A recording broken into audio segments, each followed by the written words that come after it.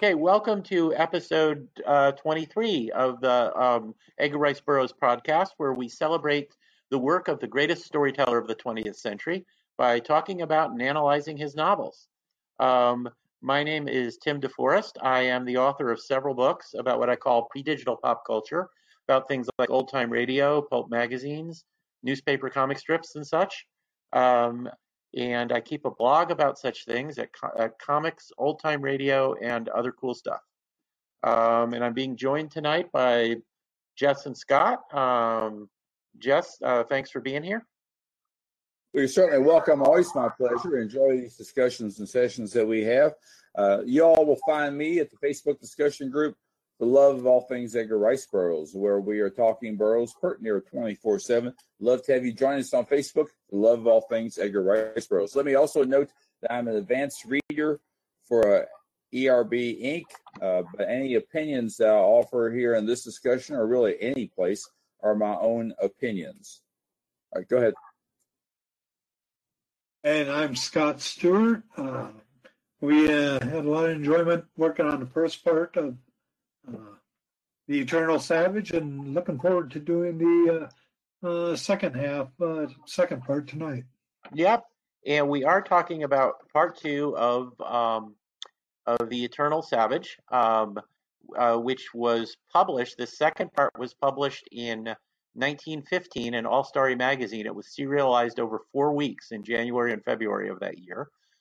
So it is a sequel to The Eternal Lover, which was published in 1914 and which we discussed last week. This second half was originally titled Sweetheart Primeval, the reason for that title would become apparent as we're talking about the book.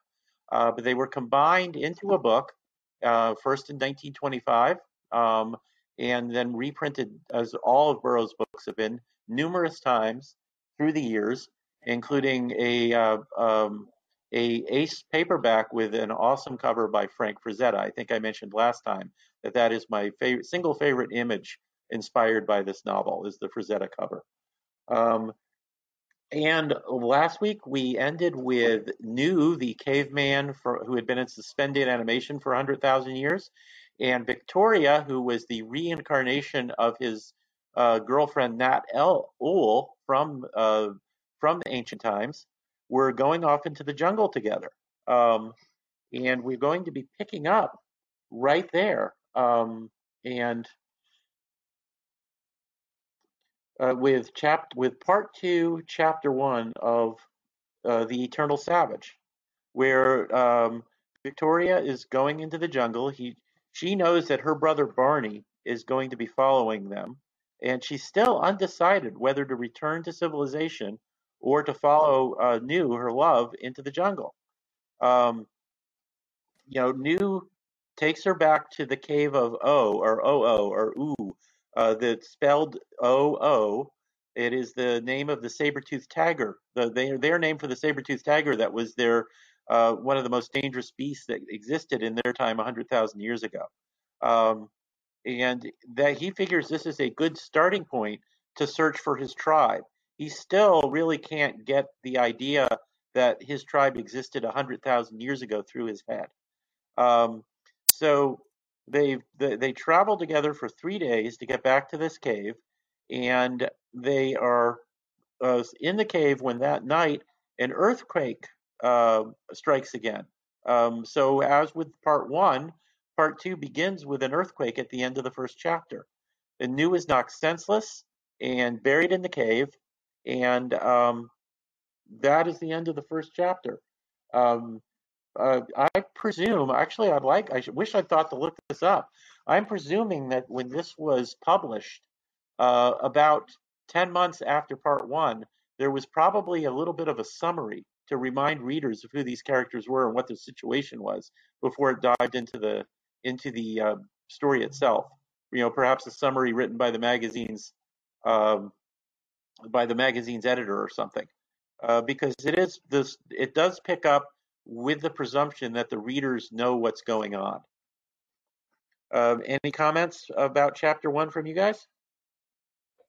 No. Okay. And Well, to address your point about some bringing the reader up to date on prior information from the first part. I think that's a very good part, a very good point. Although I don't have anything here to confirm that. I don't have the first edition. I don't have the pulp version either. So I would suspect that's the case, but I cannot confirm. Yeah. So with chapter 2, we are suddenly back 100,000 years in time. With Nat Ull, who remember is Victoria's is Victoria before she reincarnated. Nat Ull has she lived 100,000 years ago, waking up in the cave with her family. You know, her father's name is Tha, her brother is At, and her mother is Lu Tan.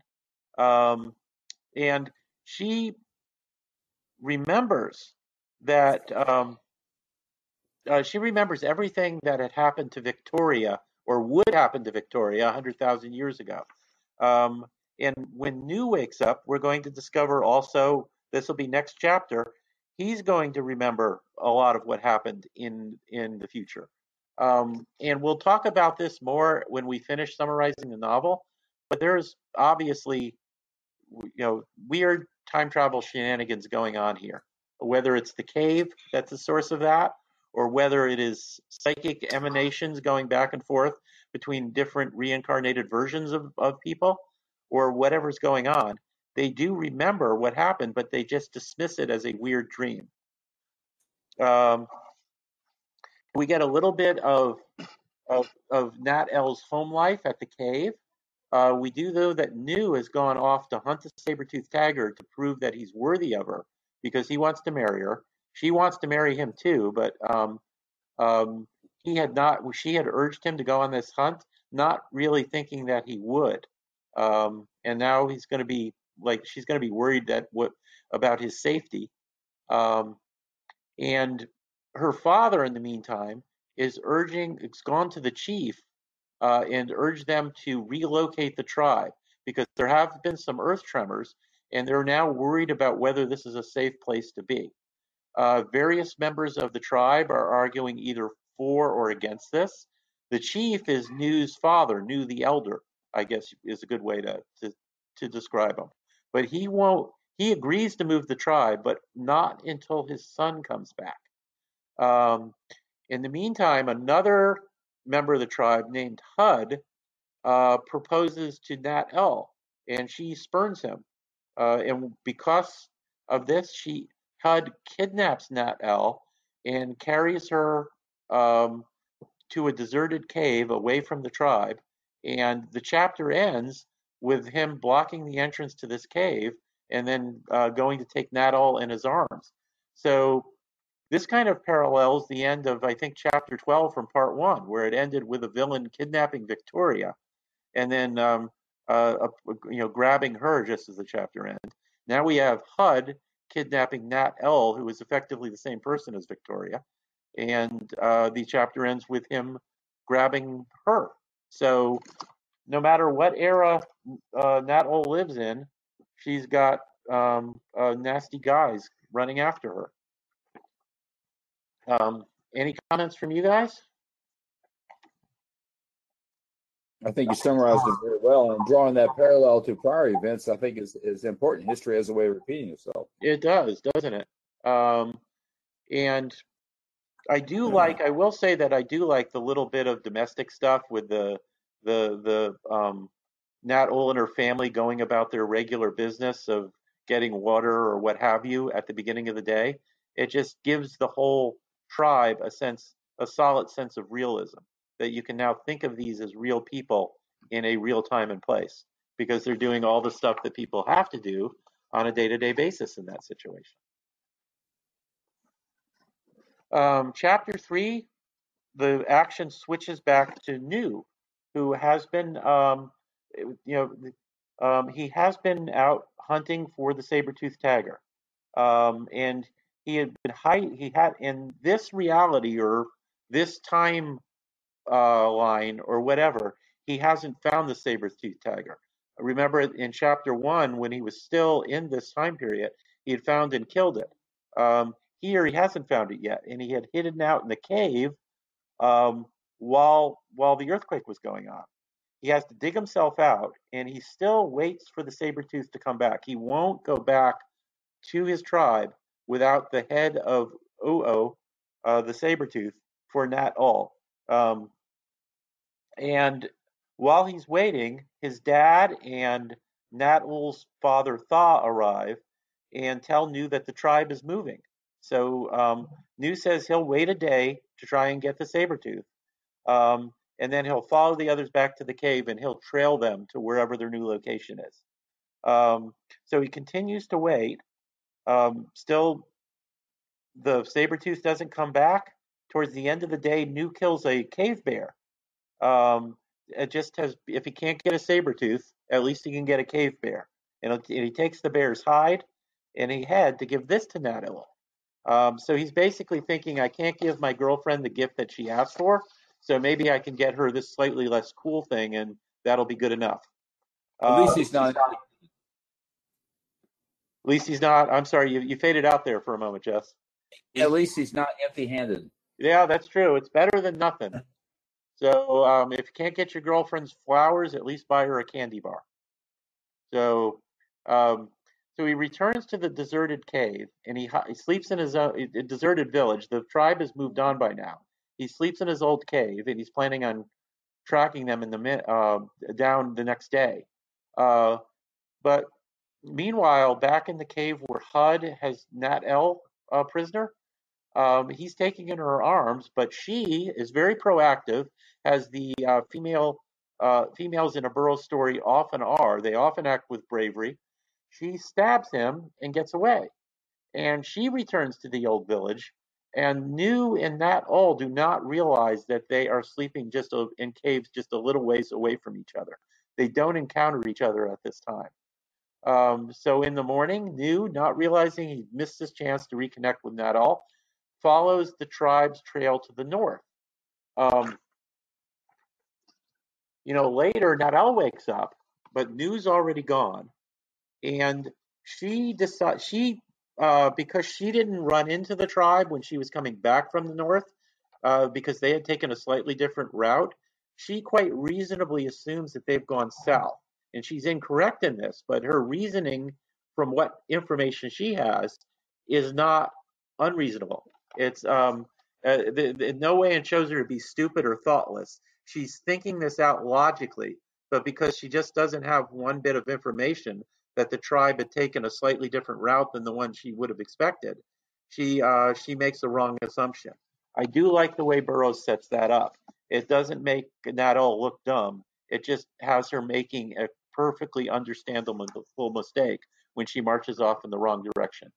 And I do kind of enjoy the irony of the two of them sleeping so close together without realizing the other was there. Ships that pass at night. Yes, that's true. Any comments from you guys about these chapters, about chapter 3? The pacing for part 2, I thought,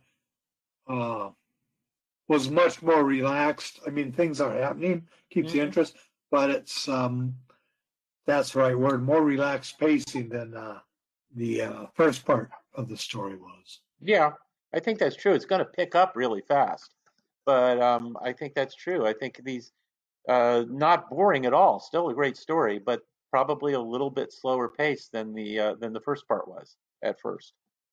So, Chris, even within that context, Burroughs is doing some very effective world building here. He presents this tribe in a very believable and logical way very quickly. So he doesn't waste a lot of time in that. Chapter 4, the boat builders. Nat Ul's, remember, she's going south. She's going in the wrong direction to reconnect with her tribe. And she runs into a tribe who are constructing wooden shelters and making boats by burning out the insides of tree trunks. This is a completely new thing for her. Her people do not have boats, and they live in caves. They never build their own structures. So she's seeing something here that's completely different from anything else she's ever seen. She's hiding and watching them, but one of the boat builders, whose name is Tur, T-U-R, sees her, desires her, and runs after her. Then so we switch back at this point to New's point of view. So Burroughs, as he often so effectively does, leaves us with a cliffhanger regarding Nat All. She's being chased by another unwanted suitor.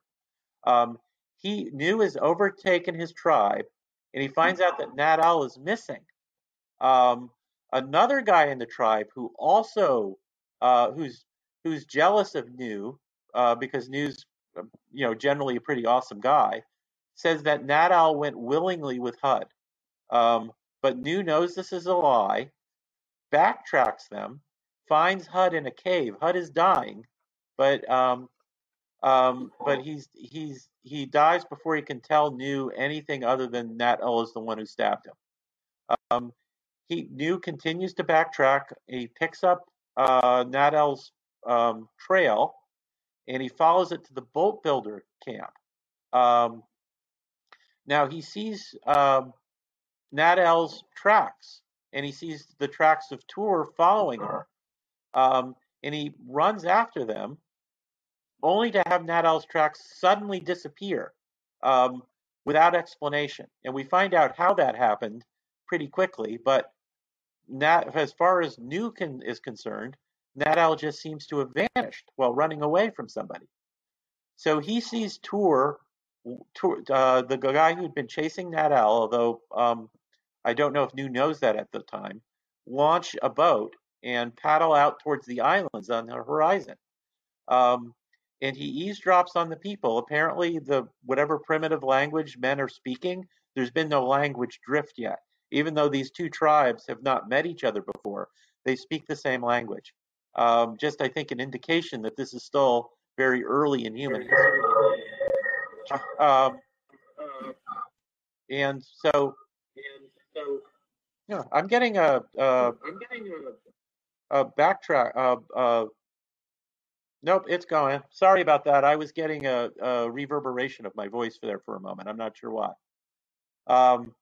So he eavesdrops, and he hears the other tribesmen saying that Tor is going after a beautiful woman who escaped him.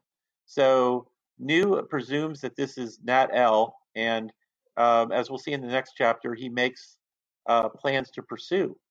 Any comments from you guys from chapter 4? Nothing for me. Okay. I like your summary, though. I think you did well. Thank you. Chapter 5 is just a really cool action scene. So the men are going out fishing in these boats. One of the boats is destroyed by a sea monster, but New watches them as they fill another up with whatever smaller prey, whatever they're fishing for, and it returns. And as soon as New has a chance to get one of these boats, he charges into the camp, kills 3 of the tribesmen, and steals one of the boats. He quickly, he's a smart guy, New, for a primitive troglodyte, as Burroughs often describes him. He quickly figures out how to paddle, and he heads for the same island that Tor was going to. He has to kill a sea monster along the way, and he arrives at the island. He tracks Tor up a ravine, and the chapter ends when he hears a woman scream. So as I said, this chapter is a great action scene, both in New fighting the tribesmen and stealing a boat, and later killing the sea monster. The sea monster is not described in detail, but it is, I think, mentioned that it has a long neck. So I'm picturing Plesiosaurs when he's fighting sea monsters in my mind. Were you guys picturing kind of the same thing, or? Yeah, very similar. Yeah. Yeah, I agree. Yeah. And so we do see that in the Burroughs universe, dinosaurs or at least some dinosaur-like creatures still existed when man came on the scene. And since Burroughs' world is full of lost lands where dinosaurs do still live, this is a perfectly reasonable thing for him to do. I've always wondered if this story doesn't take place in the same universe as the movie 1 Million Years BC with Raquel Welch, where once again you had cave people encountering dinosaurs. So So any comments from you guys on chapter 5?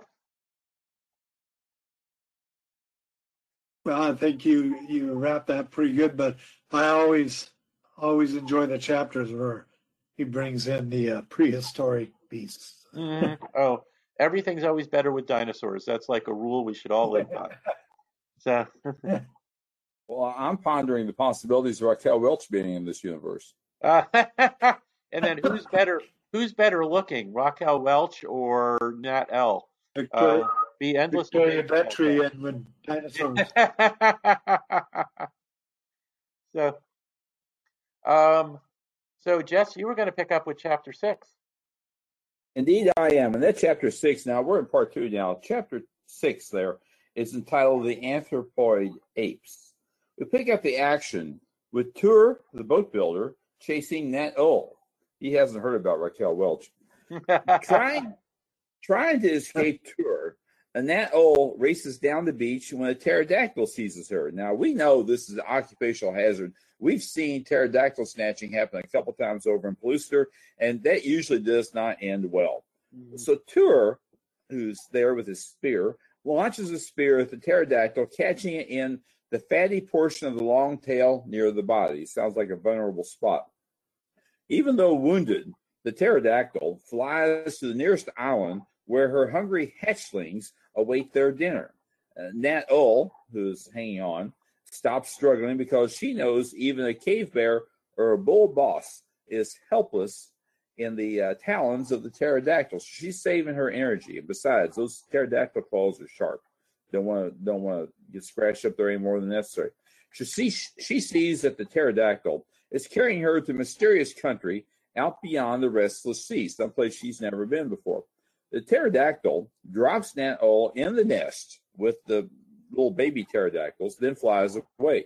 The baby pterodactyls attack, but Nat Ull wounds two, who then attack each other. These creatures aren't very smart. They are in turn attacked by a third baby pterodactyl, giving Nat Ull an opportunity to escape. She climbs down from the cliff, which is a slow, perilous descent, 100 feet down at least, and handholds are hard to come by, so you just take your time and hang on for dear life. Burroughs Prose describes events here. So begin quote here. About her were the million sounds of the jungle. The lesser animals. Oh, okay. This is occurring after she's finally made it down to the ground level, where she has some. She's on solid ground, firm footing, and she can catch her breath. So now she's taking a nap. Now I'm going to quote here from Burroughs. About her were the million sounds of the jungle, the lesser animals, the birds, the insects, the swaying branches. They but lulled her to deeper slumber. The winds, blowing up the ravine from the sea, fanned her cheek. It moved the soft, luxuriant hair that fell about her shoulders. It soothed and comforted her.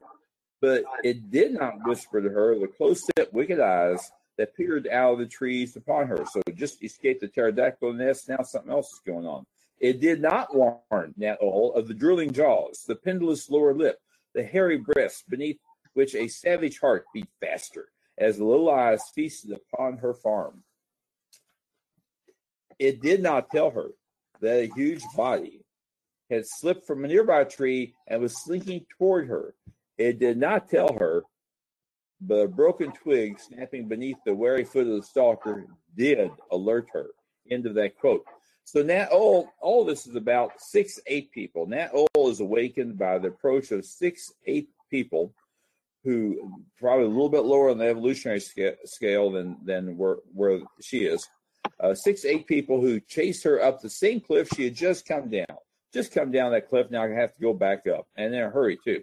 She took one look at these 6 ape people to see 6 great man-like forms, reddish hair all over the giant bodies. She saw wolf fangs, a hulking slouch, all upon short, crooked legs, not the kind of people you want to mess with after you've had a rough day.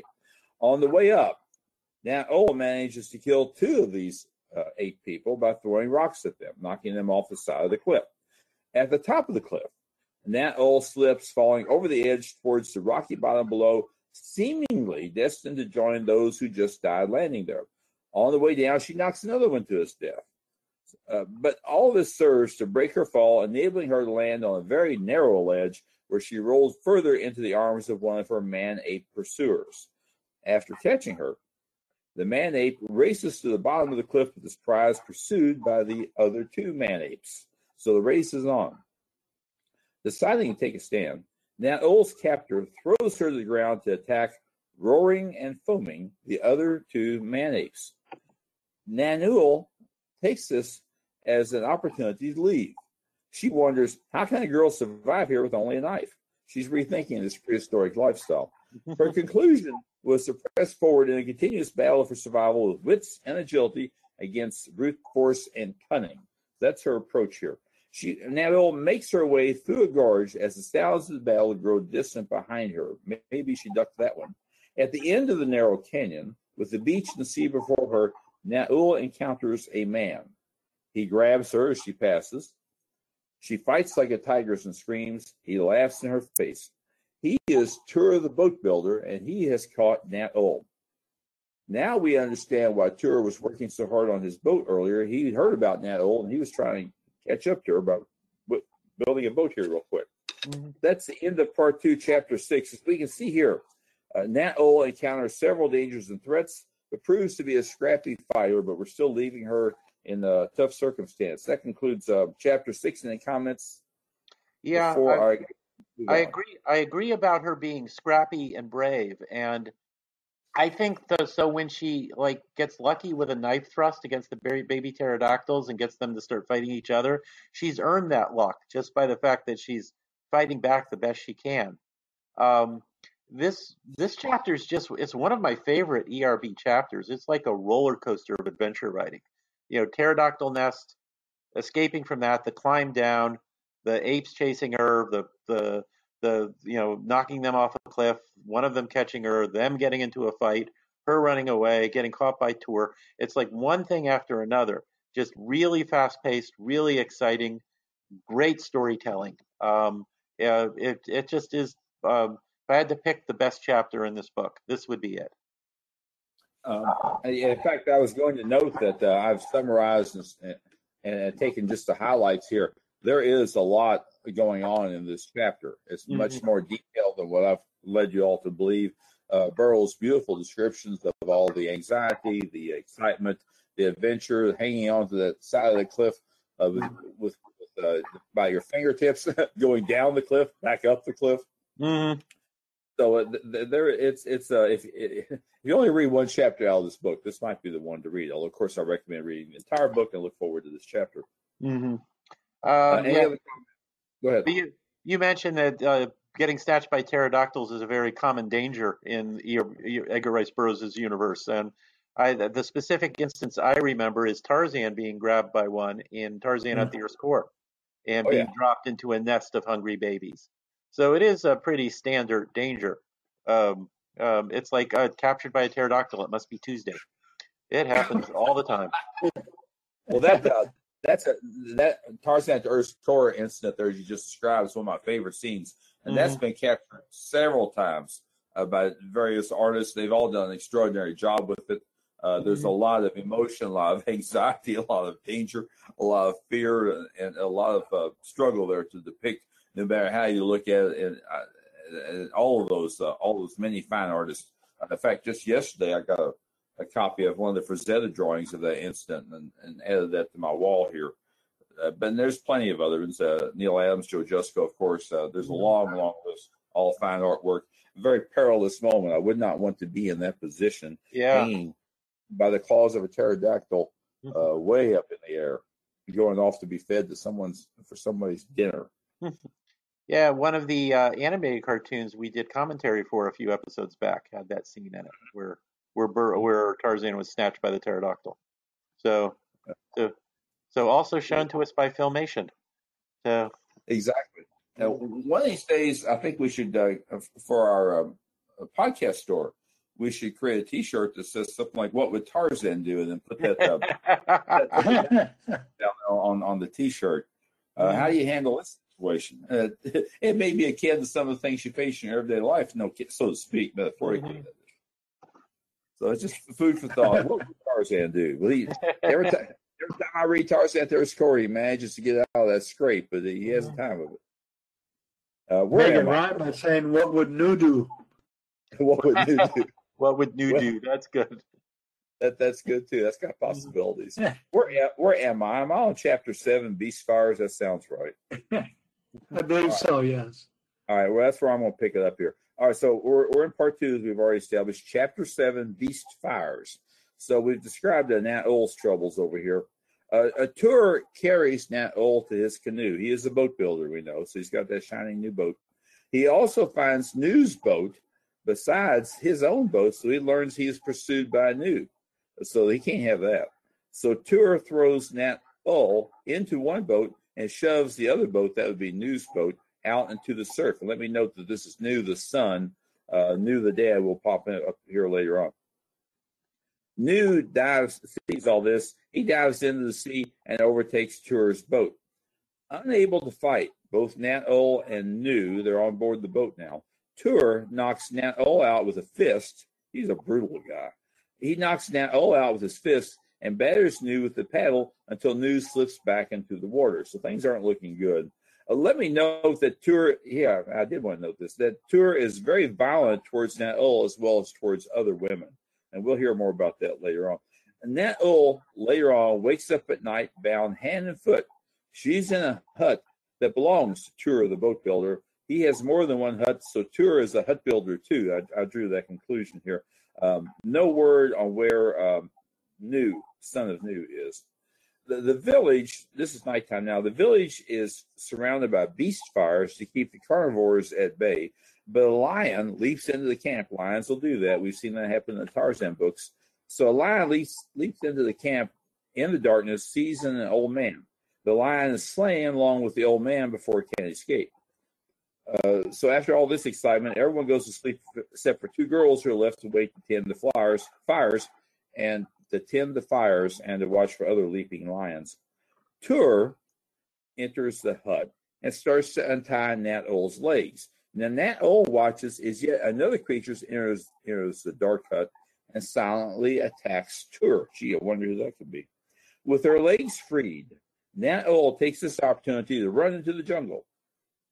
That concludes chapter 7, the beast fires. So Nat Oll gets away, goes into the jungle. Meanwhile, Tour is being attacked in his own hut.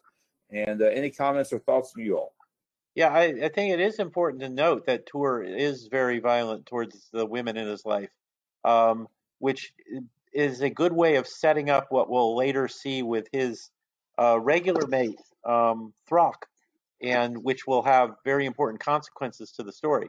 So it's kind of like last episode, we mentioned how Burroughs gradually built up Curtis's character to hint that he was kind of a jerk until we found out he actually was. It was a very good bit of characterization. He's doing something similar here, paralleling that with Tour, gradually hinting that he is not very nice towards women and having that have serious consequences towards the end of the story. Mm-hmm. Well said. And in fact, this reminds me, it was just today in my Facebook discussion group, The Love of All Things Edgar Rice Burroughs, I was commenting that Burroughs' heroes treat their women very well. They're always good to them. Don't mistreat them. So seeing someone here in a Burroughs story mistreat a woman repeatedly tells us pretty quick that he's a villain and has a bad moral character or poor moral character. Any other comments from you all? Oh, we have to give Nat Oll credit for doing the best she can and helping to fight for Nu while in the canoe. She's not just a helpless damsel in distress. She'll take a hand when she can. Another trademark of a Burroughs heroine, they can stand up for themselves. All right, moving now into chapter 8, Bound to the Stake. Nu is left stunned but does not drown. This is when back in the water incident. So when Nu is hit there by Tour, he's left stunned but does not drown and is able to swim ashore to the island. Nu sees where Tour lands on the opposite shore, so Nu's got to figure out a way to get over there. Nu finds his canoe and rows after the other boat. So night falls. Nu sees the beast fires and lands north of the camp. So Nu has finally made his way to that same shoreline. During the incident where the lion seizes the old man and is killed, which I described earlier, During that time, where the lion seizes the old man, Nu creeps into camp from the opposite side under the cover of darkness. Prowling the camp, Nu hears Na'ul talking to another in one of the huts and creeps inside. So Nu, as we might have thought, was indeed that third person that came into the hut right behind Tur. Nu leaps on Tur, who calls out for help when Nu gains the upper hand. Now, Groan, or Gron, and I think probably a lot of people groan when they see this person. But most likely, Gron, most likely is pronounced Gron. It may come out Groan or Gron. That's who I'm talking about. She's Tur's mate, and you really can't say much good about her either. She leads villagers to the hut where Na'ul is bound, knowing that her mate Tur would be with a captive woman. Now, seems the thing I don't understand here. I would expect Gron to be mad at Tur for being with another woman he's holding prisoner, but Gron doesn't seem to be upset by that. In my opinion, Tur would get what he would deserve if indeed she were upset, but that doesn't seem to be the case. So she knows Tur's in there with a captive woman. She directs other villagers to that hut. When a carelessly thrown torch starts the hut burning, it must have been a smoker. When a carelessly thrown torch starts the hut burning, Nu is revealed, and he is quickly captured. And I think we've said that Na'ul escapes during all this. So, yes, the men go to search for Na'ul, who made her way out the back door of the hut, and Gron, Gron, Gron, or Groan, attacks Nu. It seems, here we go. This is my note. It seems to me that Gron should be mad at her mate Tur for abducting another woman. We've already covered that. One of the men stops Groan and tells Tur to punish his woman for interfering with the affairs of the men. Well, Tur doesn't miss an opportunity to beat his woman seriously, so he takes her away and beats her. As stated here, more violence from Tur towards women. The chief questions Nu, who calls the boat builders cowards because they wear the skin of cows, not wild beasts taken in the hut. Well, I admire Nu for his bravery, but this does not work out very well for him. This is not how to win friends and influence people when you're insulting them. Angered, the boat builders wait a day, then they tie Nu to a stake surrounded by a ring of wood and light the fire to roast him alive. So Nu's up if he's not up a creek, he's up a stake, and he's getting a hot foot as we leave this chapter. Any comments here on chapter 8? It's kind of interesting that Nu and Na'ul were a few chapters ago, they had slept in different caves near each other without realizing and missed a chance to get together. Here, Na'ul does not realize that it's Nu who's attacking Tur and runs away. So once again, they were right next to each other and didn't realize it and missed a chance to reconnect. So they seem to have really bad luck in that regard. Well, I can see her desire to get the heck out of that hut. I can understand that. But GL, who else would be crawling in there under the cover of darkness into that hut? You have to have one in hindsight. I think it is important to note that Nu is disgusted by the boat builders' willingness to beat women.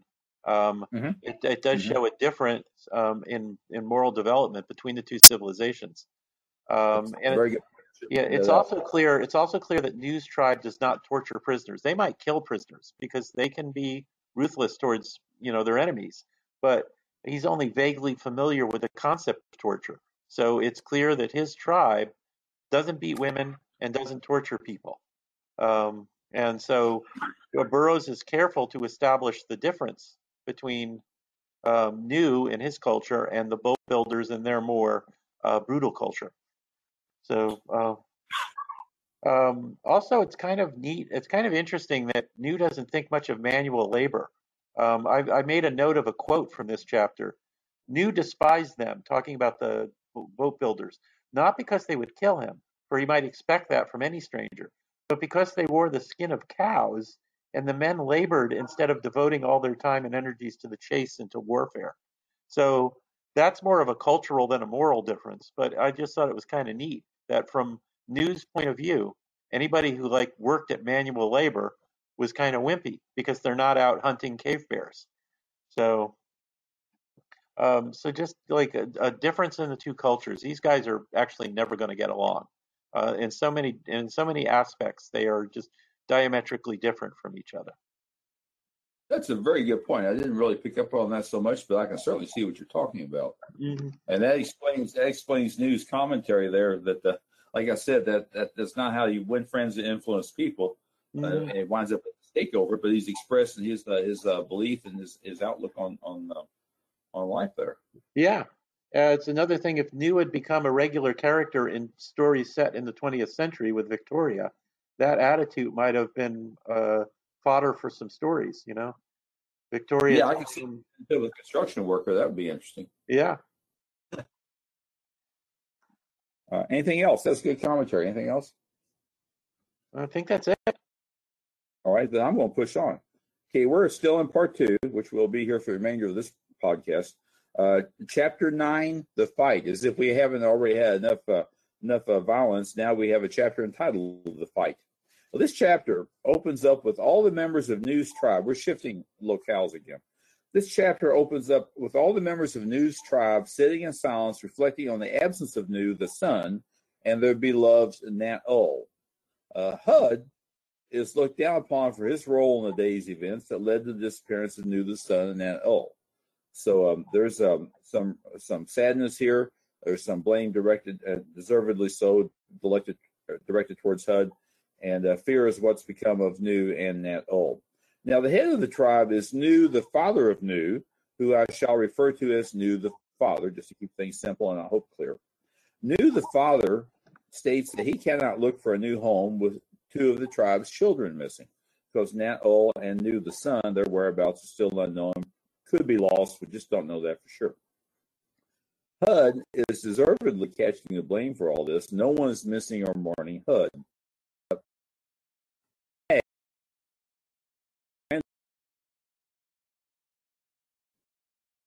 Roster, anyone taking notes at home here? We got some new people introduced. Dag, a young friend of Nu the son, draws a line in the ground and swears never to cross it until Nu the son is found. Very symbolic, a very bold statement, I might add, from this young man who has great potential, I would say, to be a leader. Dag is joined by Ott, A-H-T. Tim, I think you mentioned him earlier. Ott, A-H-T, is Nu's brother. And then joining Ott and Dag at this line is Nu the father, then Tha, who is Nat-ul's father. So this line's getting crowded. Ott joins Dag, followed by Nu himself. That would be Nu the father. And then Tha. Soon everybody is south of the line. I may have repeated some people there, but as I can say, they're all falling into line. From this, Nu the father forms a rescue party with the remainder of the tribe is slowly returned to their former home. Take their time getting there until we figure out where these missing people are. So the rescue party finds the dead body of Hud. So he got what he was deserving. They do find traces of both Nu and Nat-ul, but no indication that Nu is caught up with Nat-ul. Another case perhaps where their paths cross without them realizing it. The rescue party, in order, I guess, to conduct a better search, the rescue party splits into 3 smaller parties. I hope you're still taking notes. Nu the father is in one rescue party with Dag, will lead a party to follow the beach. Tha and Ott is Nu's brother, and Tha is Nat-ul's father. They're going to lead a second rescue party that will head inland a mile, then turn south. And the third party will go west. That night, Dag, who is with Nu's party, sees those beast fires we've been talking about from previous chapter. He also sees Nat-ul creeping up on their very own camp. So she's going to allow them to rescue her. Just happened to come into their camp. But nothing's easy. Nat-ul is being stalked by Zor the lion and the lion's mate. So this is 2 lions for the price of 1 here. But fortunately, Dag and the others kill the lions. Now, this is a good sequence here. So I've got an excerpt here that I'm going to read. Because, as I often say, Burroughs will tell it much better than I, and this certainly deserves the attention. So Dag and the others kill the lions, and this is Burroughs describing how it happens. So begin excerpt. And then with a frightful roar, Zor charged, and the creature before it rose upon 2 full feet and the light of the nearer blaze. With a cry that aroused the whole camp, Dag leaped beyond the flaming circle, his spear hand thrown back. The stone head laboriously chipped to a sharp point directed at the charging Zor the lion. The weapon passed scarce a hand's breadth from the shoulder of Zora's prey, that would be Nadol, and buried itself in the breast of the beast. And at the same instant, Dag leaped past the fugitive, placing himself directly in the path of the lion with only an axe and a knife of stone to combat the fury of the raging, wounded demon of destruction. Run within the beast, Nadol, he cried. Zora's mate is coming to his aid. And sure enough, springing lightly across the sands came a fierce lioness, maned like her lord. The other warrior met the charge of the infuriated lioness with his spear. Straight into the broad breast ran the sharp point, the while the man clung tenaciously to the haft, whipped hither and thither as the beast reared and wheeled and struck at him with her paws. Now Nu, this is the chief, and his fellows arrived upon the scene. A score of spears bristled from the bodies of Zora and his mate. Axes fell upon their heads, and Nu the mighty leaped upon Zora's back with only a stone knife. There he clung to the thick mane, driving the puny weapon time and again, and the back and side until at last the roaring, screaming beast rolled over upon its side to rise no more. The lioness proved more tenacious of life than her lord, and though bristling with spears and cut to ribbons with the knives of her antagonists, she charged in close quarters with a sudden rush that found one of the cavemen a fraction of a second too slow. The strong claws raked him from neck to groin, and as he fell, the mighty jaws closed with a sickening crunch upon his skull. And within the circle of fires, Nadol replenished the blaze, keeping the whole scene brilliantly lighted for the warriors. That she had stumbled upon men of her very own tribe so unexpectedly seemed little short of miraculous, a happy coincidence, as in the Burroughs books. She could scarce wait for the battle. So urgent was the business that filled her thoughts. End of that passage, and I hope you enjoyed that as much as I did. That's Burroughs describing the fight. So to wrap this chapter up, Nadol tells Nu the father of the events from Hud's kidnapping to her discovery that Nu the son was being burned at the stake. The rescue party attacks the camp, overcoming the boat builders, but finds that Nu, the son of Nu, has already disappeared from the camp. So that concludes my comments there for chapter 9. Any comments? Go Every ahead. time I kept seeing the name Dag, I started thinking of Dagar, the invincible gold key. I remember that. So, Oh, yeah. that was a good comic. I do like that Nu the Older's plan, the dividing of the tribe into search parties to check out all the possibilities, was intelligent and well thought out of. That plus Nu's loyalty and not leaving his son behind and inspiring everybody else in the tribe to do the same. He's demonstrating himself to be a really good leader, and that was a cool fight scene. Now, I noticed they call the lion Zor. That means that though they speak Mangani, their own language is a different one. Otherwise, they'd be saying Numa. Good point. Mm-hmm. I picked up on that too. Mm-hmm. Any other comments? That was all I had. Well, I agree with you. These cavemen are much more advanced than what I expected at first. They do show they show potential. Mm-hmm. All right. So if nothing else there, chapter 10 is entitled Groan's Revenge. So we'll get back to her. The women of the boat builders taunt Groan until she is beside herself with rage. Now, this is Tur's mate that we're talking about. Scarb, the chief who ordered her beating, says Tur will find another woman and throw Gran out of his hut. So when Gran asks Tur for forgiveness, he knocks her down, orders her to get away from him. She goes mad. Since she already has anger management problems, now she's mad. Vowing revenge on Tur, this is terrible, but it happens here. Vowing revenge on Tur, she slays her own son because it was Tur's beloved child. Commentary for me here. Obviously, it's cruel and stupid to say the least, but it does show what she's about. She's willing to go that far. Then, beating out two of the beast fires, she shouts a false warning that 4 lions are in the village killing the children. While everyone races to save the children, Gran frees Nu and helps him steal a boat. Behind, and all this is out of spite. Behind them, they see two people set out after them, and behind them, this would be Gron and Nu. They see two people set out pursuing them in another canoe. Their pursuit follows them out to sea to one of the islands on the horizon. Landing there on that island, armed with only Gron's knife, they see the other boat approach. Nu and Gron head inland on that island, where Gron admits she did not save Nu for herself, but only to anger Tur, whom she hates. And actually, if I was son of Nu there, I'd be relieved that Gron is not interested in me, because she's not the kind of person I want to be around. Mm-hmm. And that concludes my comments here for chapter 10. You all have anything to say? Yeah, the death of the baby, he's not graphic about it at all, but it is a truly horrific moment, as it should be. Burroughs handles telling that very well.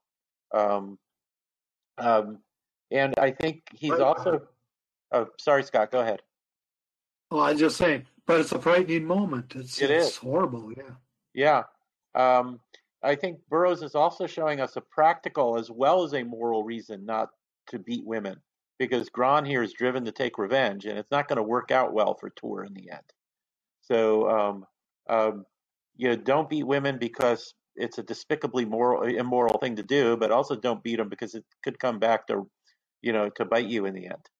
So, and I just like, is there a direct comparison in there? A Nu being on the island without weapons being compared to a modern person being in public naked? I made a note of that, but I didn't make a note whether it was taken directly from the book. But that's just Burroughs is stressing primitive man's self-reliance, which is a common theme for him, especially in the Tarzan novels. Those of us from civilization could be thrown into the wilderness and we'd be dead in a day because we would have no idea what to do. Whereas these guys we think of as less evolved than us would live and thrive in that same situation.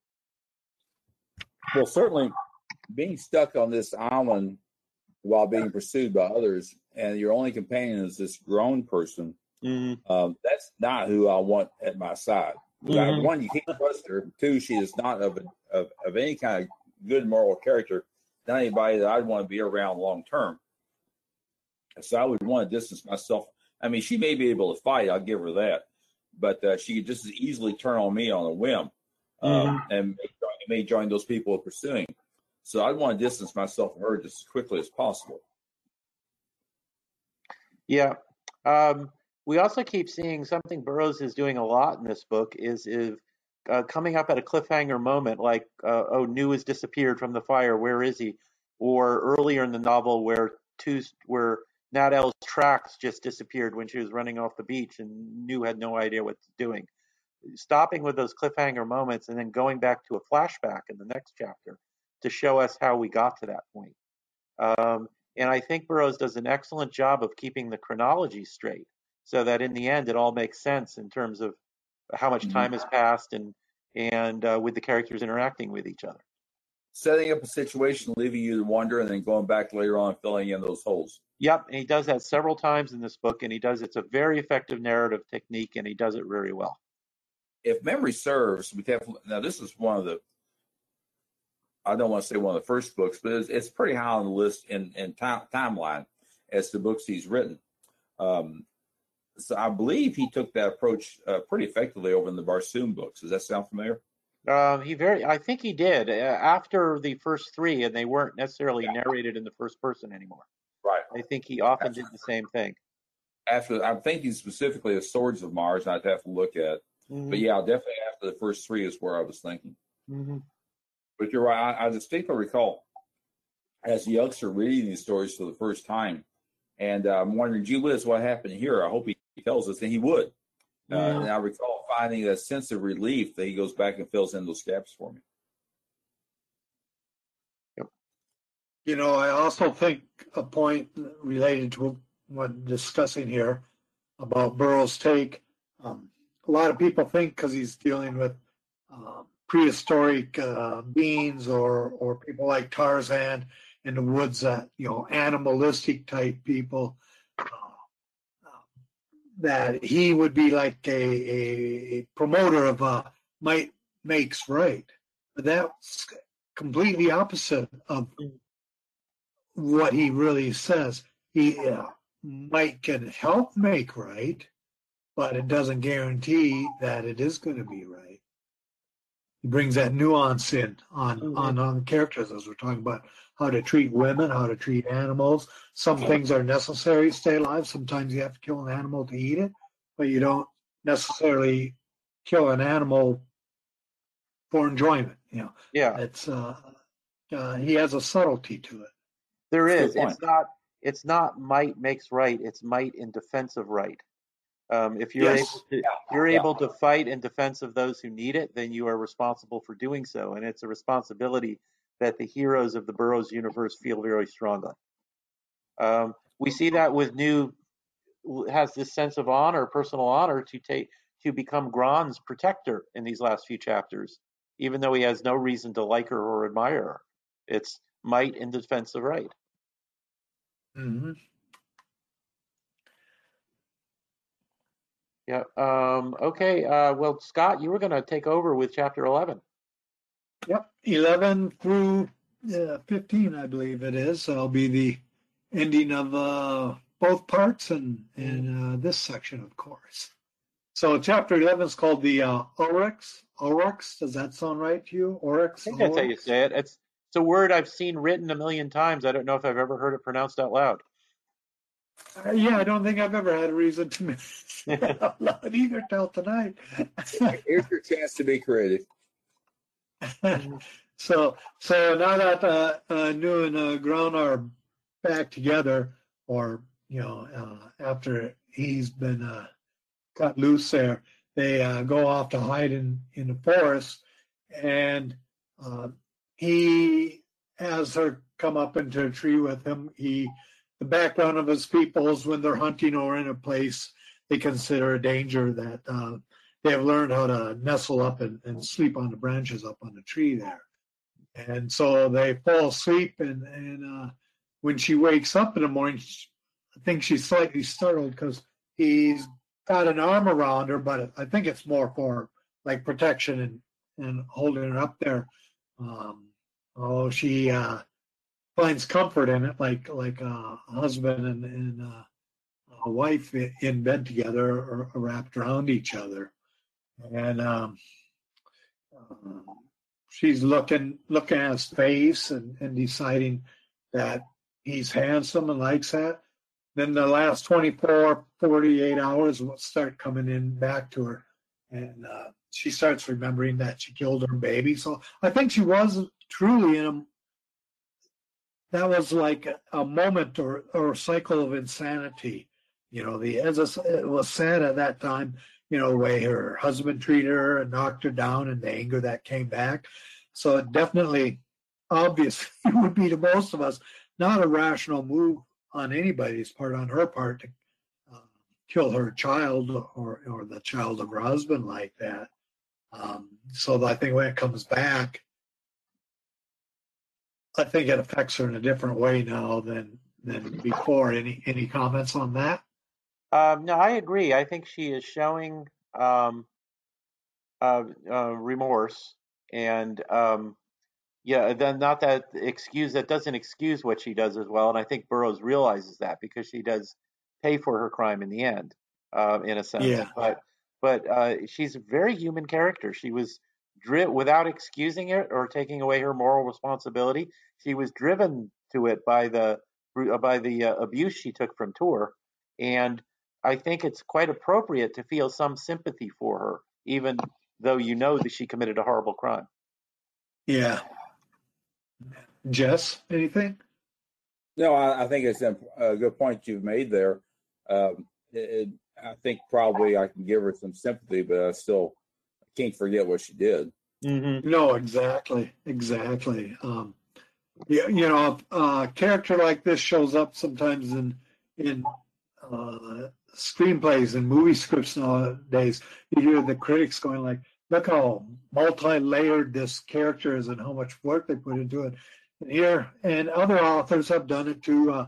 Victor Hugo, Les Mis, stuff like that. But here, 100+ years ago, Burroughs is writing this story, the depth to the character here is very well done. Mm-hmm. It's a nice balance. You do feel sympathy with her, but you know she still has a moral responsibility for the crime. Absolutely. Yeah. I certainly believe in the notion of forgiveness, and I know I value forgiveness when I've screwed up seriously, but she's made a major mistake though in killing a child. Yeah. That's one for the court system to, if there were a court system, to figure out. Mm-hmm. Anyway, they went on from there. They go out, going to try and get some stuff to defend themselves with or fight with, make some weapons, get stones, probably sharpen them up. And New helps going down these cliffs with the rocks and all that, and kind of admires her.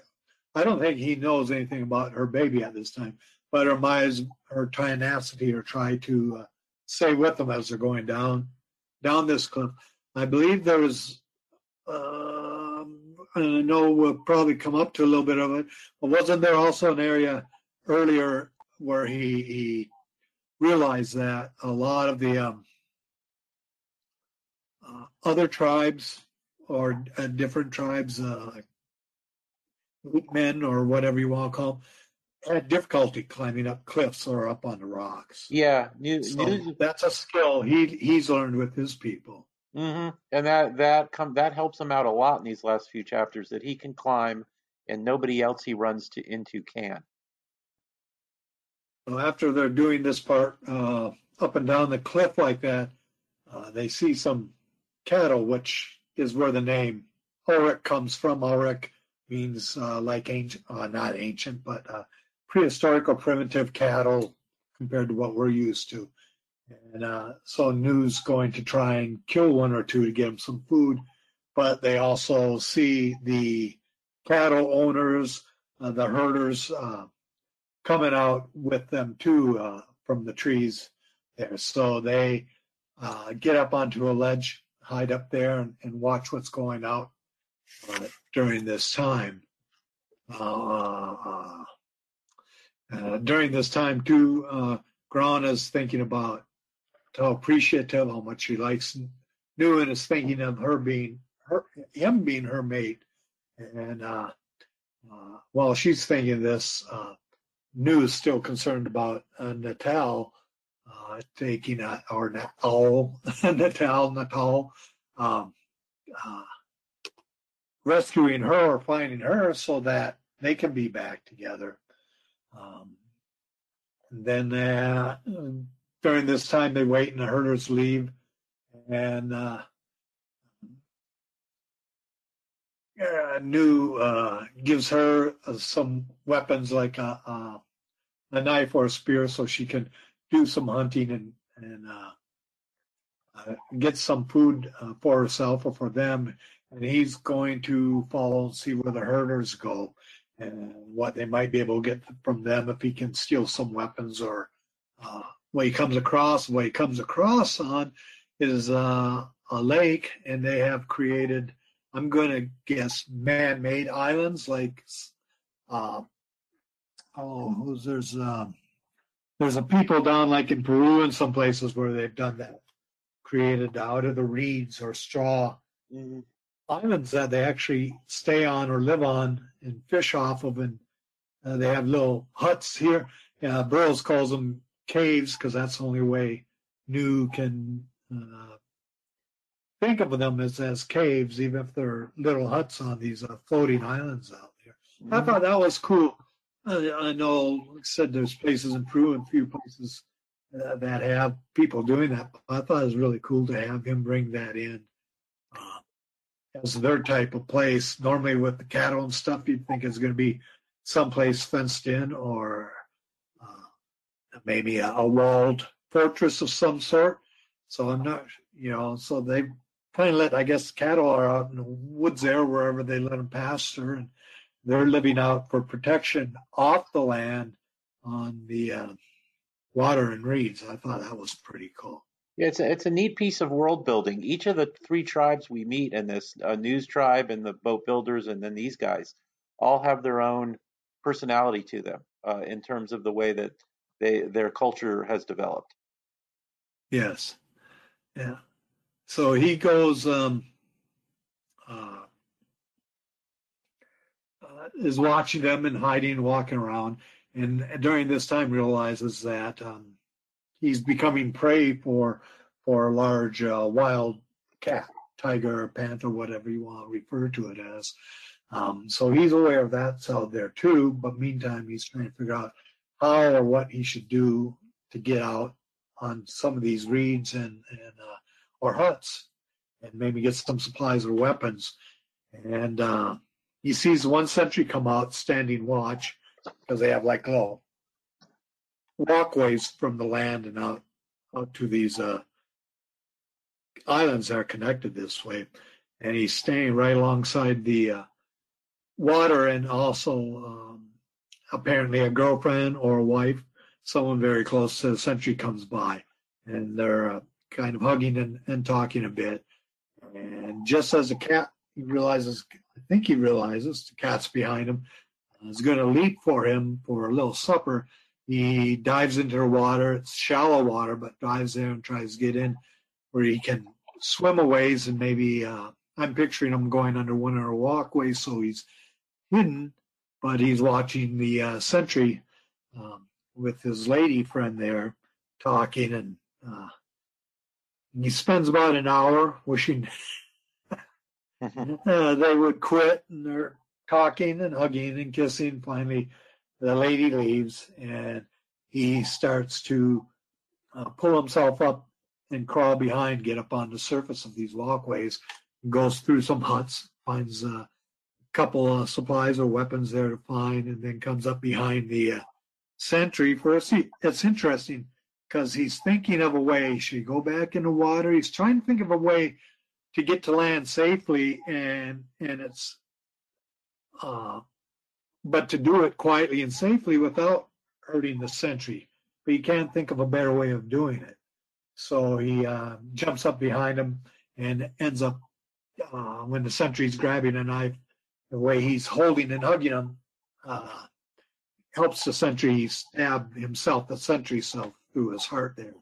And then he continues to go on and return back to ground. But I thought it was interesting that it doesn't say he's concerned about his life, but that Burroughs writes about he's looking at one way maybe to get back, another way safely. His first instinct isn't, okay, I got to kill this guy to get away.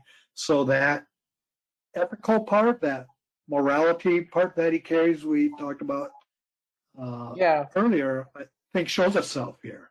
Yeah, New has a very strong moral sense. It's definitely different from our moral sense, though. New is from a world where if you're from a different tribe, you are an enemy. And so yes, when he has to kill the sentry, he doesn't go out of his way to kill the sentry, but when he has to, he does it without a second thought, because anybody from a different tribe is by definition an enemy. Something else that might have been an interesting plot device if we had ended up with New in the 20th century adventures. Yeah, and I actually felt a little bad for that sentry. We'd gotten a very human moment with him, like with his girlfriend there on the causeway, and then he ends up dead. So I felt bad. Burroughs may have done that on purpose, but I felt bad for that sentry. So I think he did. I think the part he didn't, he wasn't like hitting it right on the nose by saying anything, but the fact that he had a thought about different ways to try and escape. But then it came to a point, his best part of survival was to kill him. But it was you're right, it's a very interesting turn there, because he was just a guy out on watch, his girlfriend, whoever came by, and he hadn't done anything to him or discovered him or anything like that. So it shows an interesting balance there in survival and completing the job. Yeah, you can actually parallel that to the return in Tarzan, where Tarzan is stalking a Waziri warrior, going to kill him for his weapons, and then sees the guy bravely fight a lion, and he has this epiphany. Oh, wait a minute. This guy's a human just like me. I just can't kill him for no reason. He does not have the same epiphany. He's in a different situation. But it's an interesting parallel there. It is. Oh, darn. Well, this is all going on then. Yeah. I'm Jess, sorry. by the way, Jess, I don't know if you realize that your microphone is muted at the moment. My microphone? No, Jess's was. Yeah. Thank you. Jess I was simply muted saying that the Century situation was a good compare, or the Wazari situation there was a good comparison. I think that's a good point that you made. Thank you. The and thanks for learning me about the microphone. The imagine the silence you could have had there for a while. Another thing, though, is we see that though on I'll say TV shows and movies too. Be it I don't want to pick on James Bond or the Wild Wild West, or Star Trek, but just name a few. There's a guard there just doing his job, minding his own business, and someone comes along. They might knock him out, or they might put a knife to him. A knockout is something presumably to recover from. Okay, but a knife in the throat, that's another deal. So I do think about that kind of thing. The guy's just doing his job. He hasn't hurt anybody, at least not yet. I mean, he might, given the opportunity. Mm-hmm. So that's just something I've often wondered about. Go ahead. Well, also too, the fact that they're herders, so that is a little more like an agricultural, self-maintaining thing as opposed to just straight out hunters or raiding other villages too. Mm-hmm. Yeah, that's true. Yeah, there's an implication these guys are not as violent as the boat builders have shown themselves to be. Yeah. So then it jumps and we leave Newport a little while and go back to where a couple chapters before he was in the village that Natal is going through the village looking for him when see if he's hiding somewhere in there after he had been let loose and able to escape. Yeah, back on the mainland is where we are. Yeah, back at that village, yeah. Mm-hmm. And she's going through trying to see if she can find him, and Tur is there and kind of hides himself in shadows or in a hut so she doesn't recognize or see him, and acts like, a friend to her says, I know where he's at, I can take you to him. And he kind of keeps his head hidden, and she says, okay, and goes with him, and he gets one of those boats people, one of the boats, gets her in there, and they are managed to escape through there and go by one village with the boats and not be detected. And she realizes that this one point that they're not going in the direction she believes they should be going to. And he instead takes her to an isolated area on another island and tries to have his way with her. But she's got a nice hard paddle and knocks him out and takes off into the forest. And after a while, he recovers from being knocked out and gets up, still a little dazed, thinks he sees her and goes up to try and catch her, and finds out what he saw was moving in with golden hair as a lion, instead feasting on something else, which really scares him. And he goes back and finds a tree to climb and get way up there and hang on to the cord night and hope the lion doesn't find him. Mm-hmm. And that brings us to the end of chapter 12. Yeah, I have to say that Nu the Elder back on the mainland, he is obviously an intelligent man and a good leader, but he made a tactical error there after they had attacked and defeated the boat people of leaving Nat El alone in the village when they hadn't made sure the village was completely secure. So if he had just left, okay, you want to stay here and look for Nu, that's fine. I'll leave a couple of guys with you. But he misses a bet on that one, and so that gets Nat El and Tur together again. Exactly. And so chapter 13, the title of that is Natul is heartbroken, and she has not stopped while the other guys climb the tree. She keeps on going through the forest, trying to make her way through the island. Nightfall comes, and she wants to just stop and rest for a bit up on a cliff. There's another large animal out in the dark that she wants to escape from, make sure she doesn't become a meal instead, and continues moving on, finds a cave to sleep in. This is funny because now this cave turns out to be next to the cave where New and Groan are now staying. This is like the third time they're right next to each other without realizing it. Yeah. Didn't we run into this earlier in the story? Mm-hmm. Yeah, Burroughs has got to be doing this on purpose, just playing on some irony here. He is known for coincidences. Yeah. She wakes up and sees New returning, and he's met by Groan, who is, I'll just say, oh, lovey-dovey now, or she's happy he's safe, and she's thinking of him as, now being her mate, and she sees this, and New Tal just, her temper, jealousy factor goes way up. Totally ticked off like that, and then and she wants to kill him. That rages in her, but she decides to take off and hide out or go back in the forest. And there she runs into more of the Aurochs, the cattle down there, and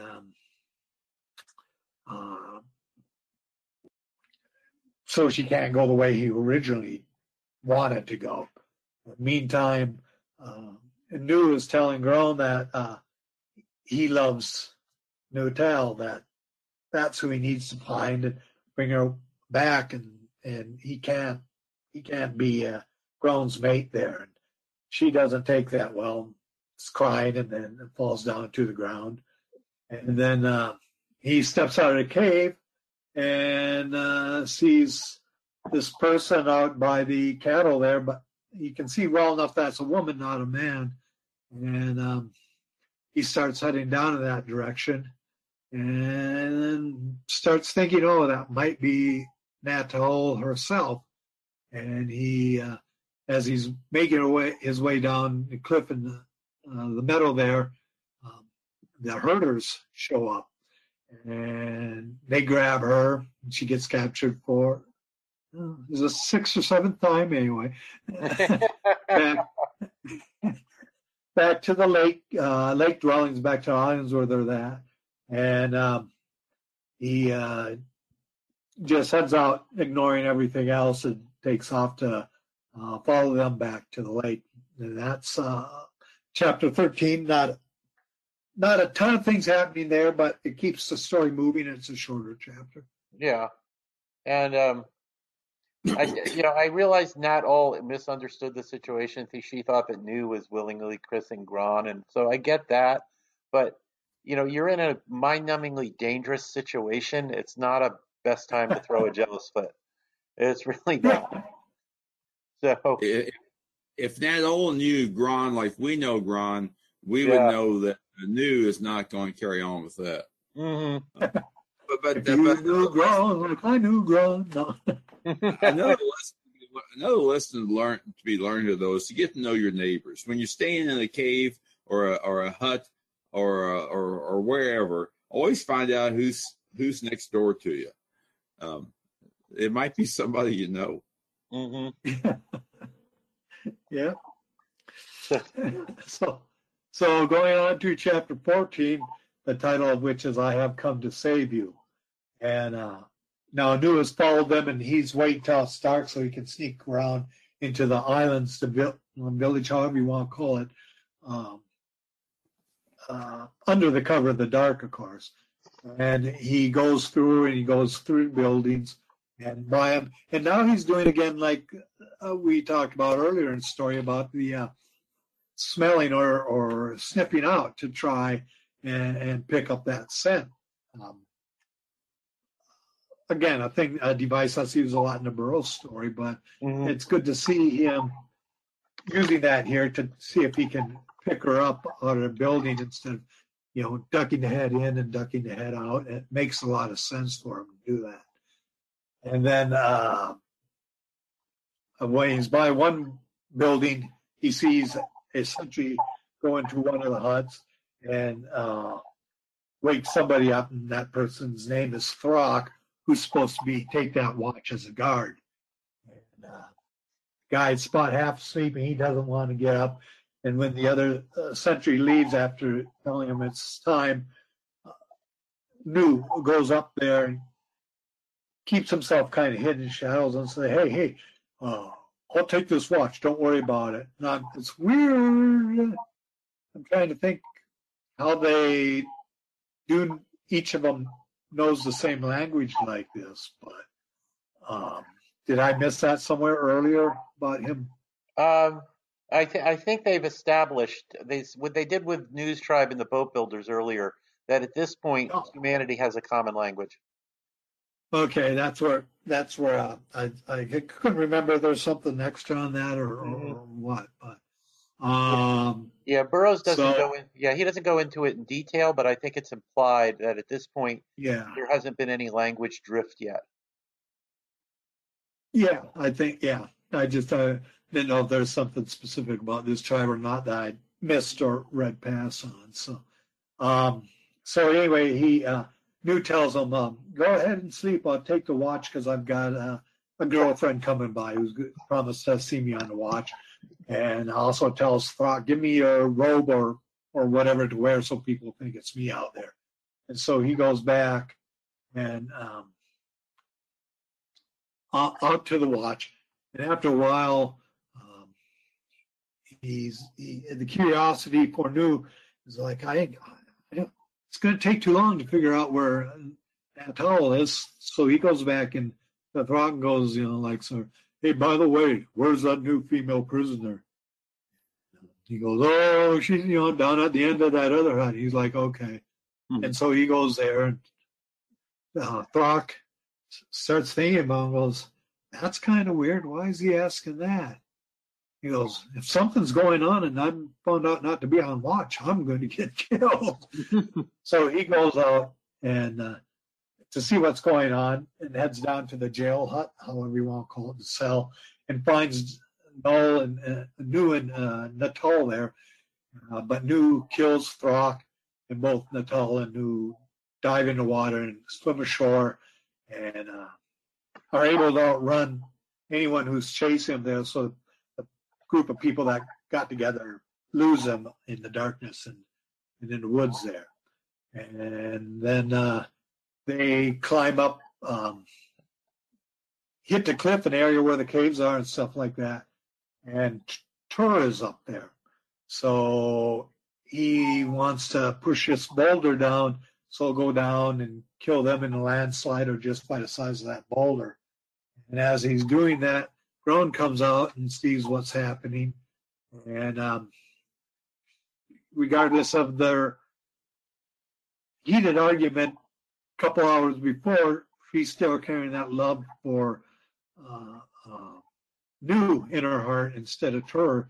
So she kills him before he can drop the rock on them, and then kills herself in the meantime. And maybe part of that's because of, having killed her son earlier, instead of living with that, knowing she couldn't live with New. Mm-hmm. And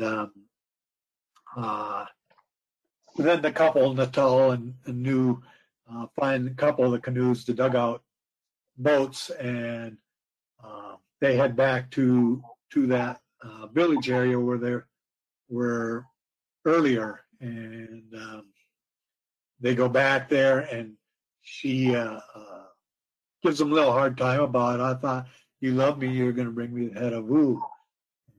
Teases them a little bit about that.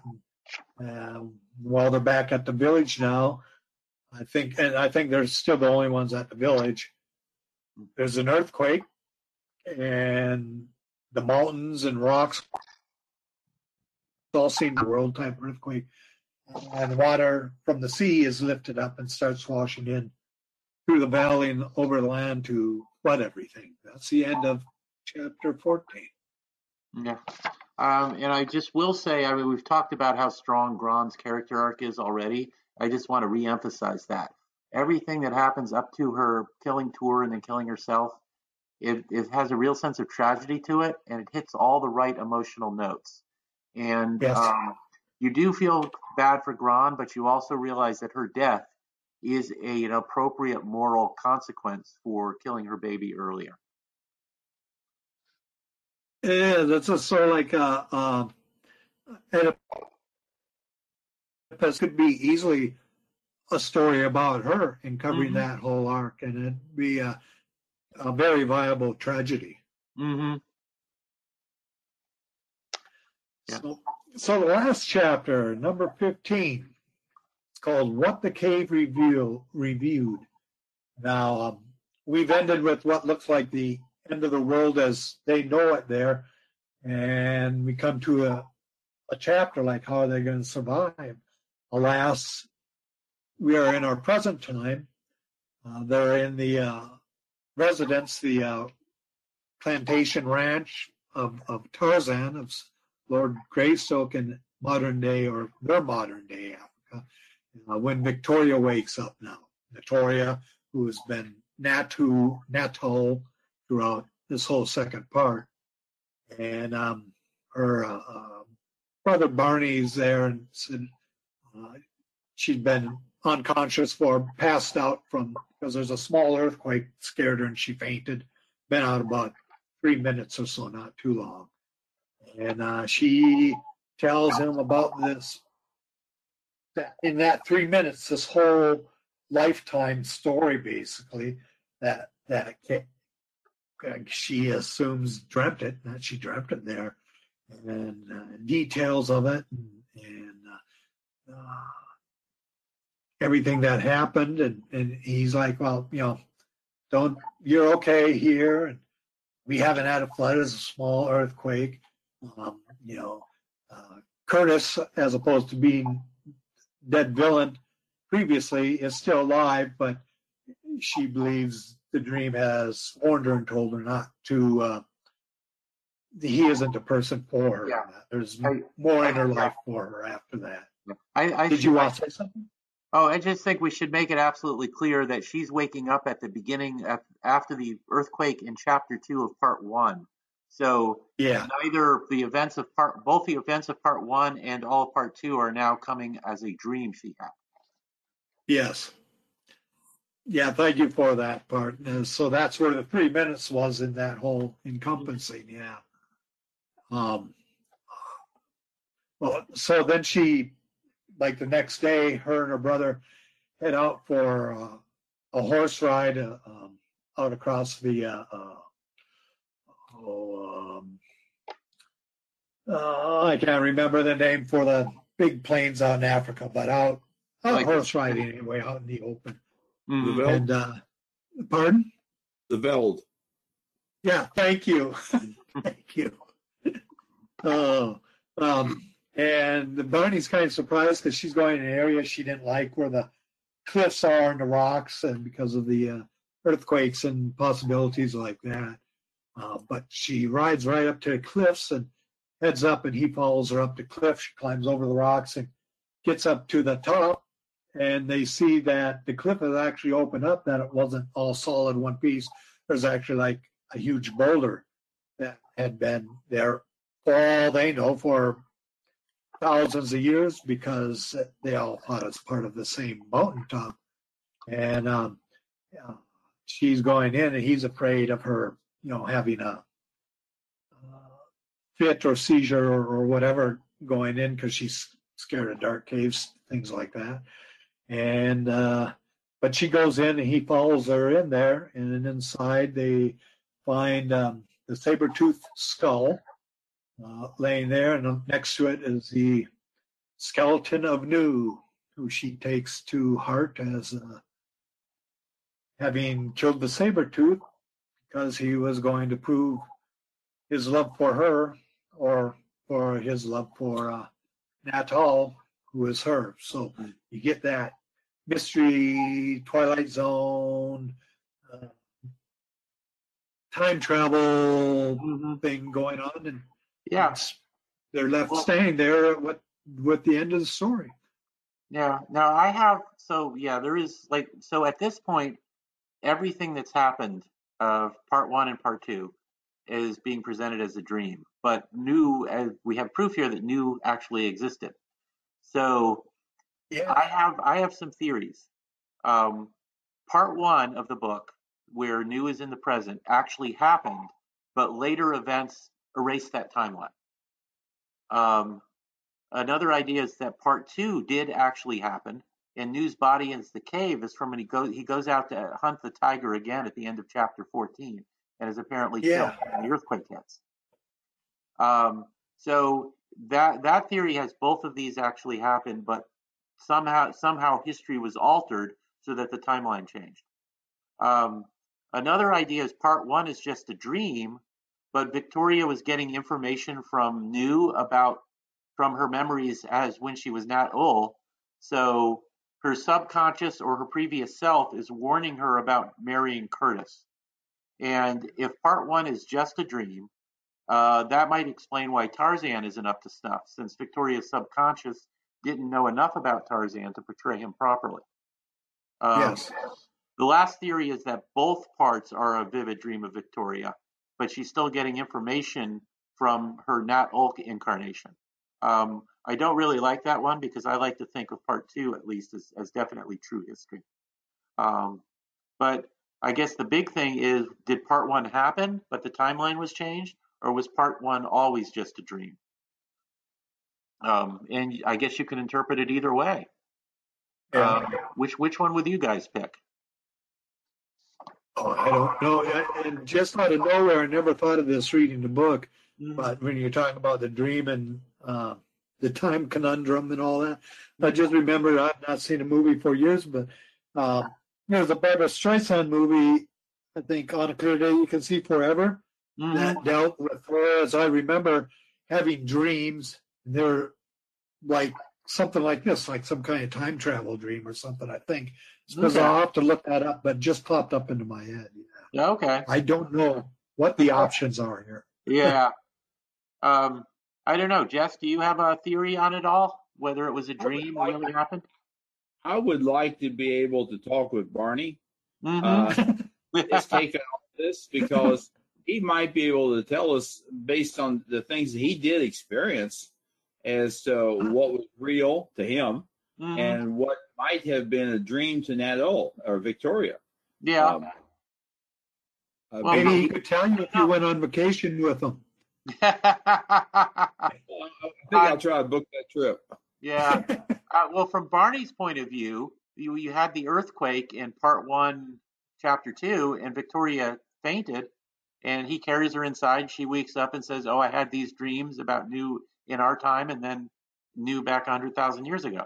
So I don't know if Barney could add anything to this or what he would have thought once they found New's skeleton. Well, but that's my point. Events like that, some of the events that Victoria experienced in her dreams, such as, let's say, the incident in the garden there and finding the spear and the blood spot and eventually finding New. Was that real or was that a dream? That's the thing I want to know. Yeah. Well, if I think at this point, at the end of chapter 15, that didn't actually happen, because we flash back to a chapter before that where she's waking up from the faint. So it's weird. I mean, it's not dramatically unsatisfying. It's a great ending to the book, and it all works dramatically, but you can interpret it in different ways. Yes. And that's part of the fun, is having this discussion right here, is what was real and what wasn't. This is not the first story that you walk out of saying, did that really happen, or how much that was imagined by the characters, and you're still not sure. Yeah. Here's another idea, piggybacking off of what you were just saying there, is maybe, let's say, part one is the dream, as you mentioned, one part, but now part two is not necessarily a dream or a flashback, but it's telling what really happened if she's reincarnated as Nat Ul, And that earlier dream is what brought that history to surface, or maybe most of that part two, she didn't really dream, but Burroughs was fully in saying this was a real life, and that part one was the dream she had based because that's a real life. Am I getting too No, I see what you're convoluted saying. here? Yeah, because another thing to think about is when Nat Ull wakes up from just a night's sleep at the beginning of chapter 2, she remembers the events as Victoria, but only as a dream. So if there's no literal time travel, is there time travel in terms of Victoria and Nat Ull sending their thoughts and memories to each other back and forth through time? That's I guess that's why I was trying to say something along those lines. Yeah, which might make sense. That means that part one mostly was a dream, but part two is all true history that Victoria was remembering from her previous life. So I was wondering. I could accept that. Mm-hmm. Based on what we know, what we do know. Yeah, but now it would have been much more straightforward if Burroughs had had a chance to make New a regular character. Then the second story would have just picked up with New and Victoria in the present, having another adventure in the present. Then it just would have been a case of she was still reincarnated from Nat Ull, but also just a case of suspended animation for 100,000 years, and then you've woken up again.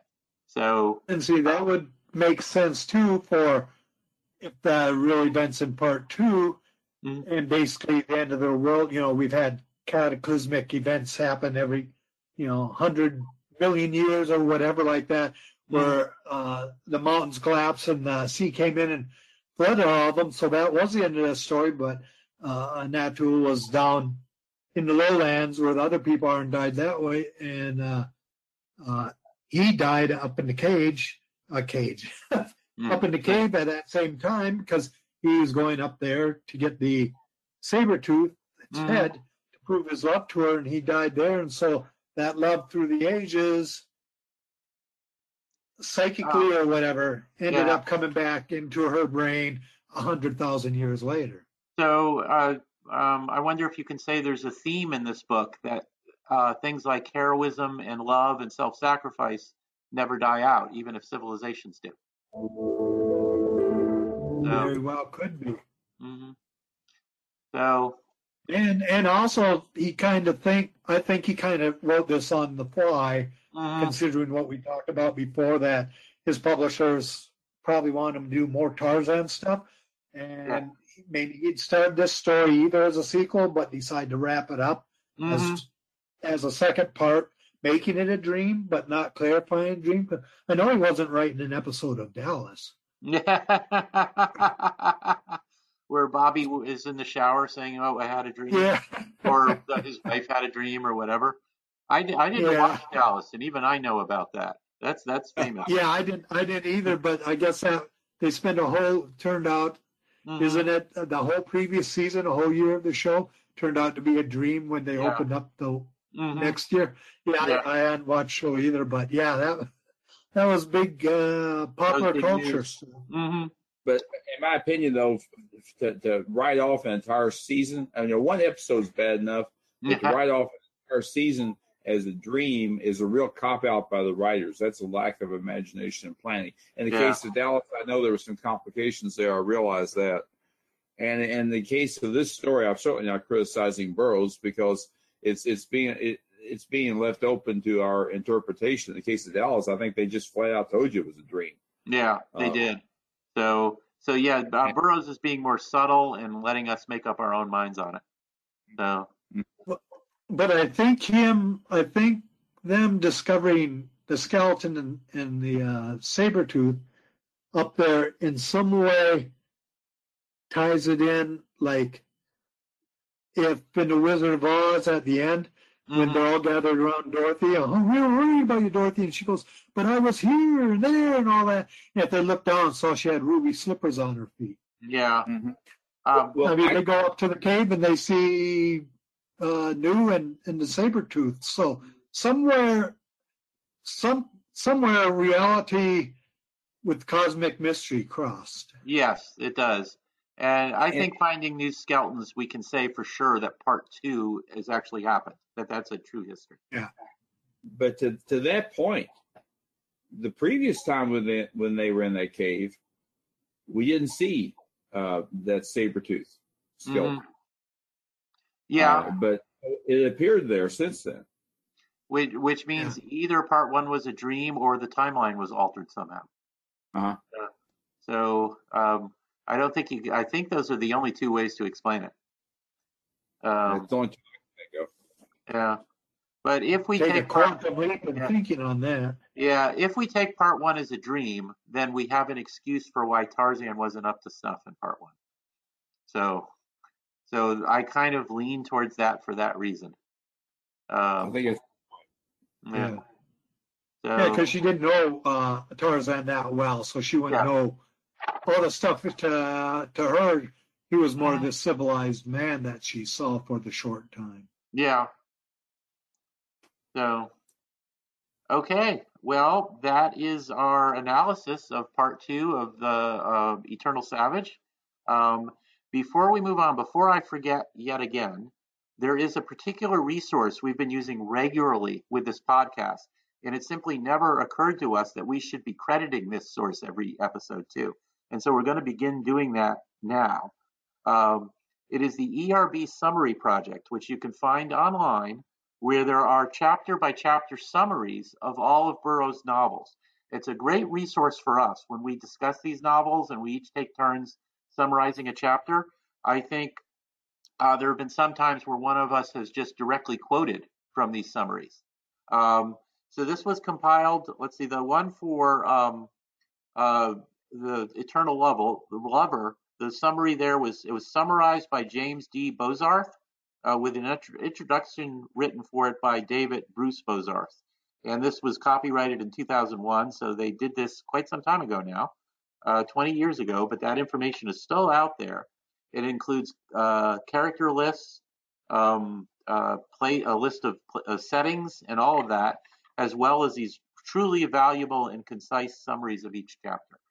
We have been using this on a regular basis, and I want to apologize for the fact that we just didn't think that we needed to be publicly crediting this wonderful source every time we made use of it. So that's the ERB Summary Project. It is available online, and if you're a Burroughs fan, it's something that's well worth checking out. Absolutely. ERBlist.com? Mm-hmm. Yes, erblist.com. So, take a look at it. It's a great Rager Rice Burroughs resource. And once again, our apologies to the creator of these summaries that we haven't been giving proper credit to it. It wasn't intentional. It was just an oversight. So that's that. I just appreciate everybody listening.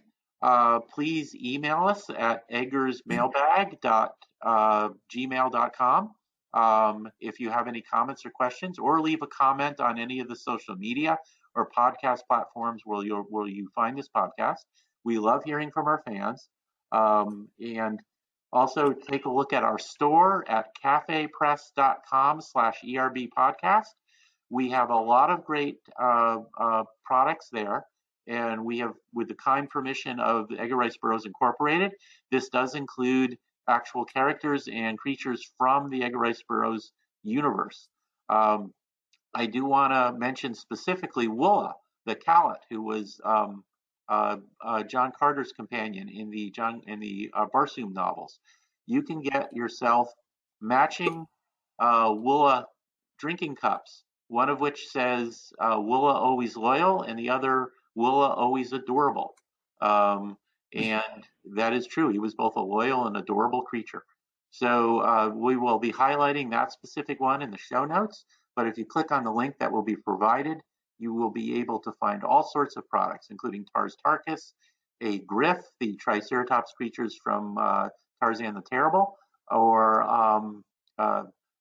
any number of other Edgar Rice Burroughs characters or situations. We will also have some products based on The Eternal Savage available in the store soon.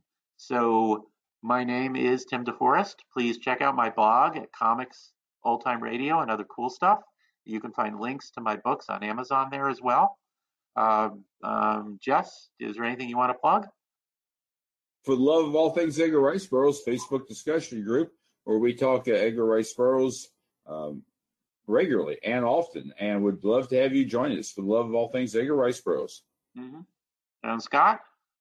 I'd just like to say, hey, to Jim and Harry, don't miss the next podcast because it'll be the Beasts of Tarzan. Yeah, thank you for remembering that. I'd almost forgotten, so I appreciate it.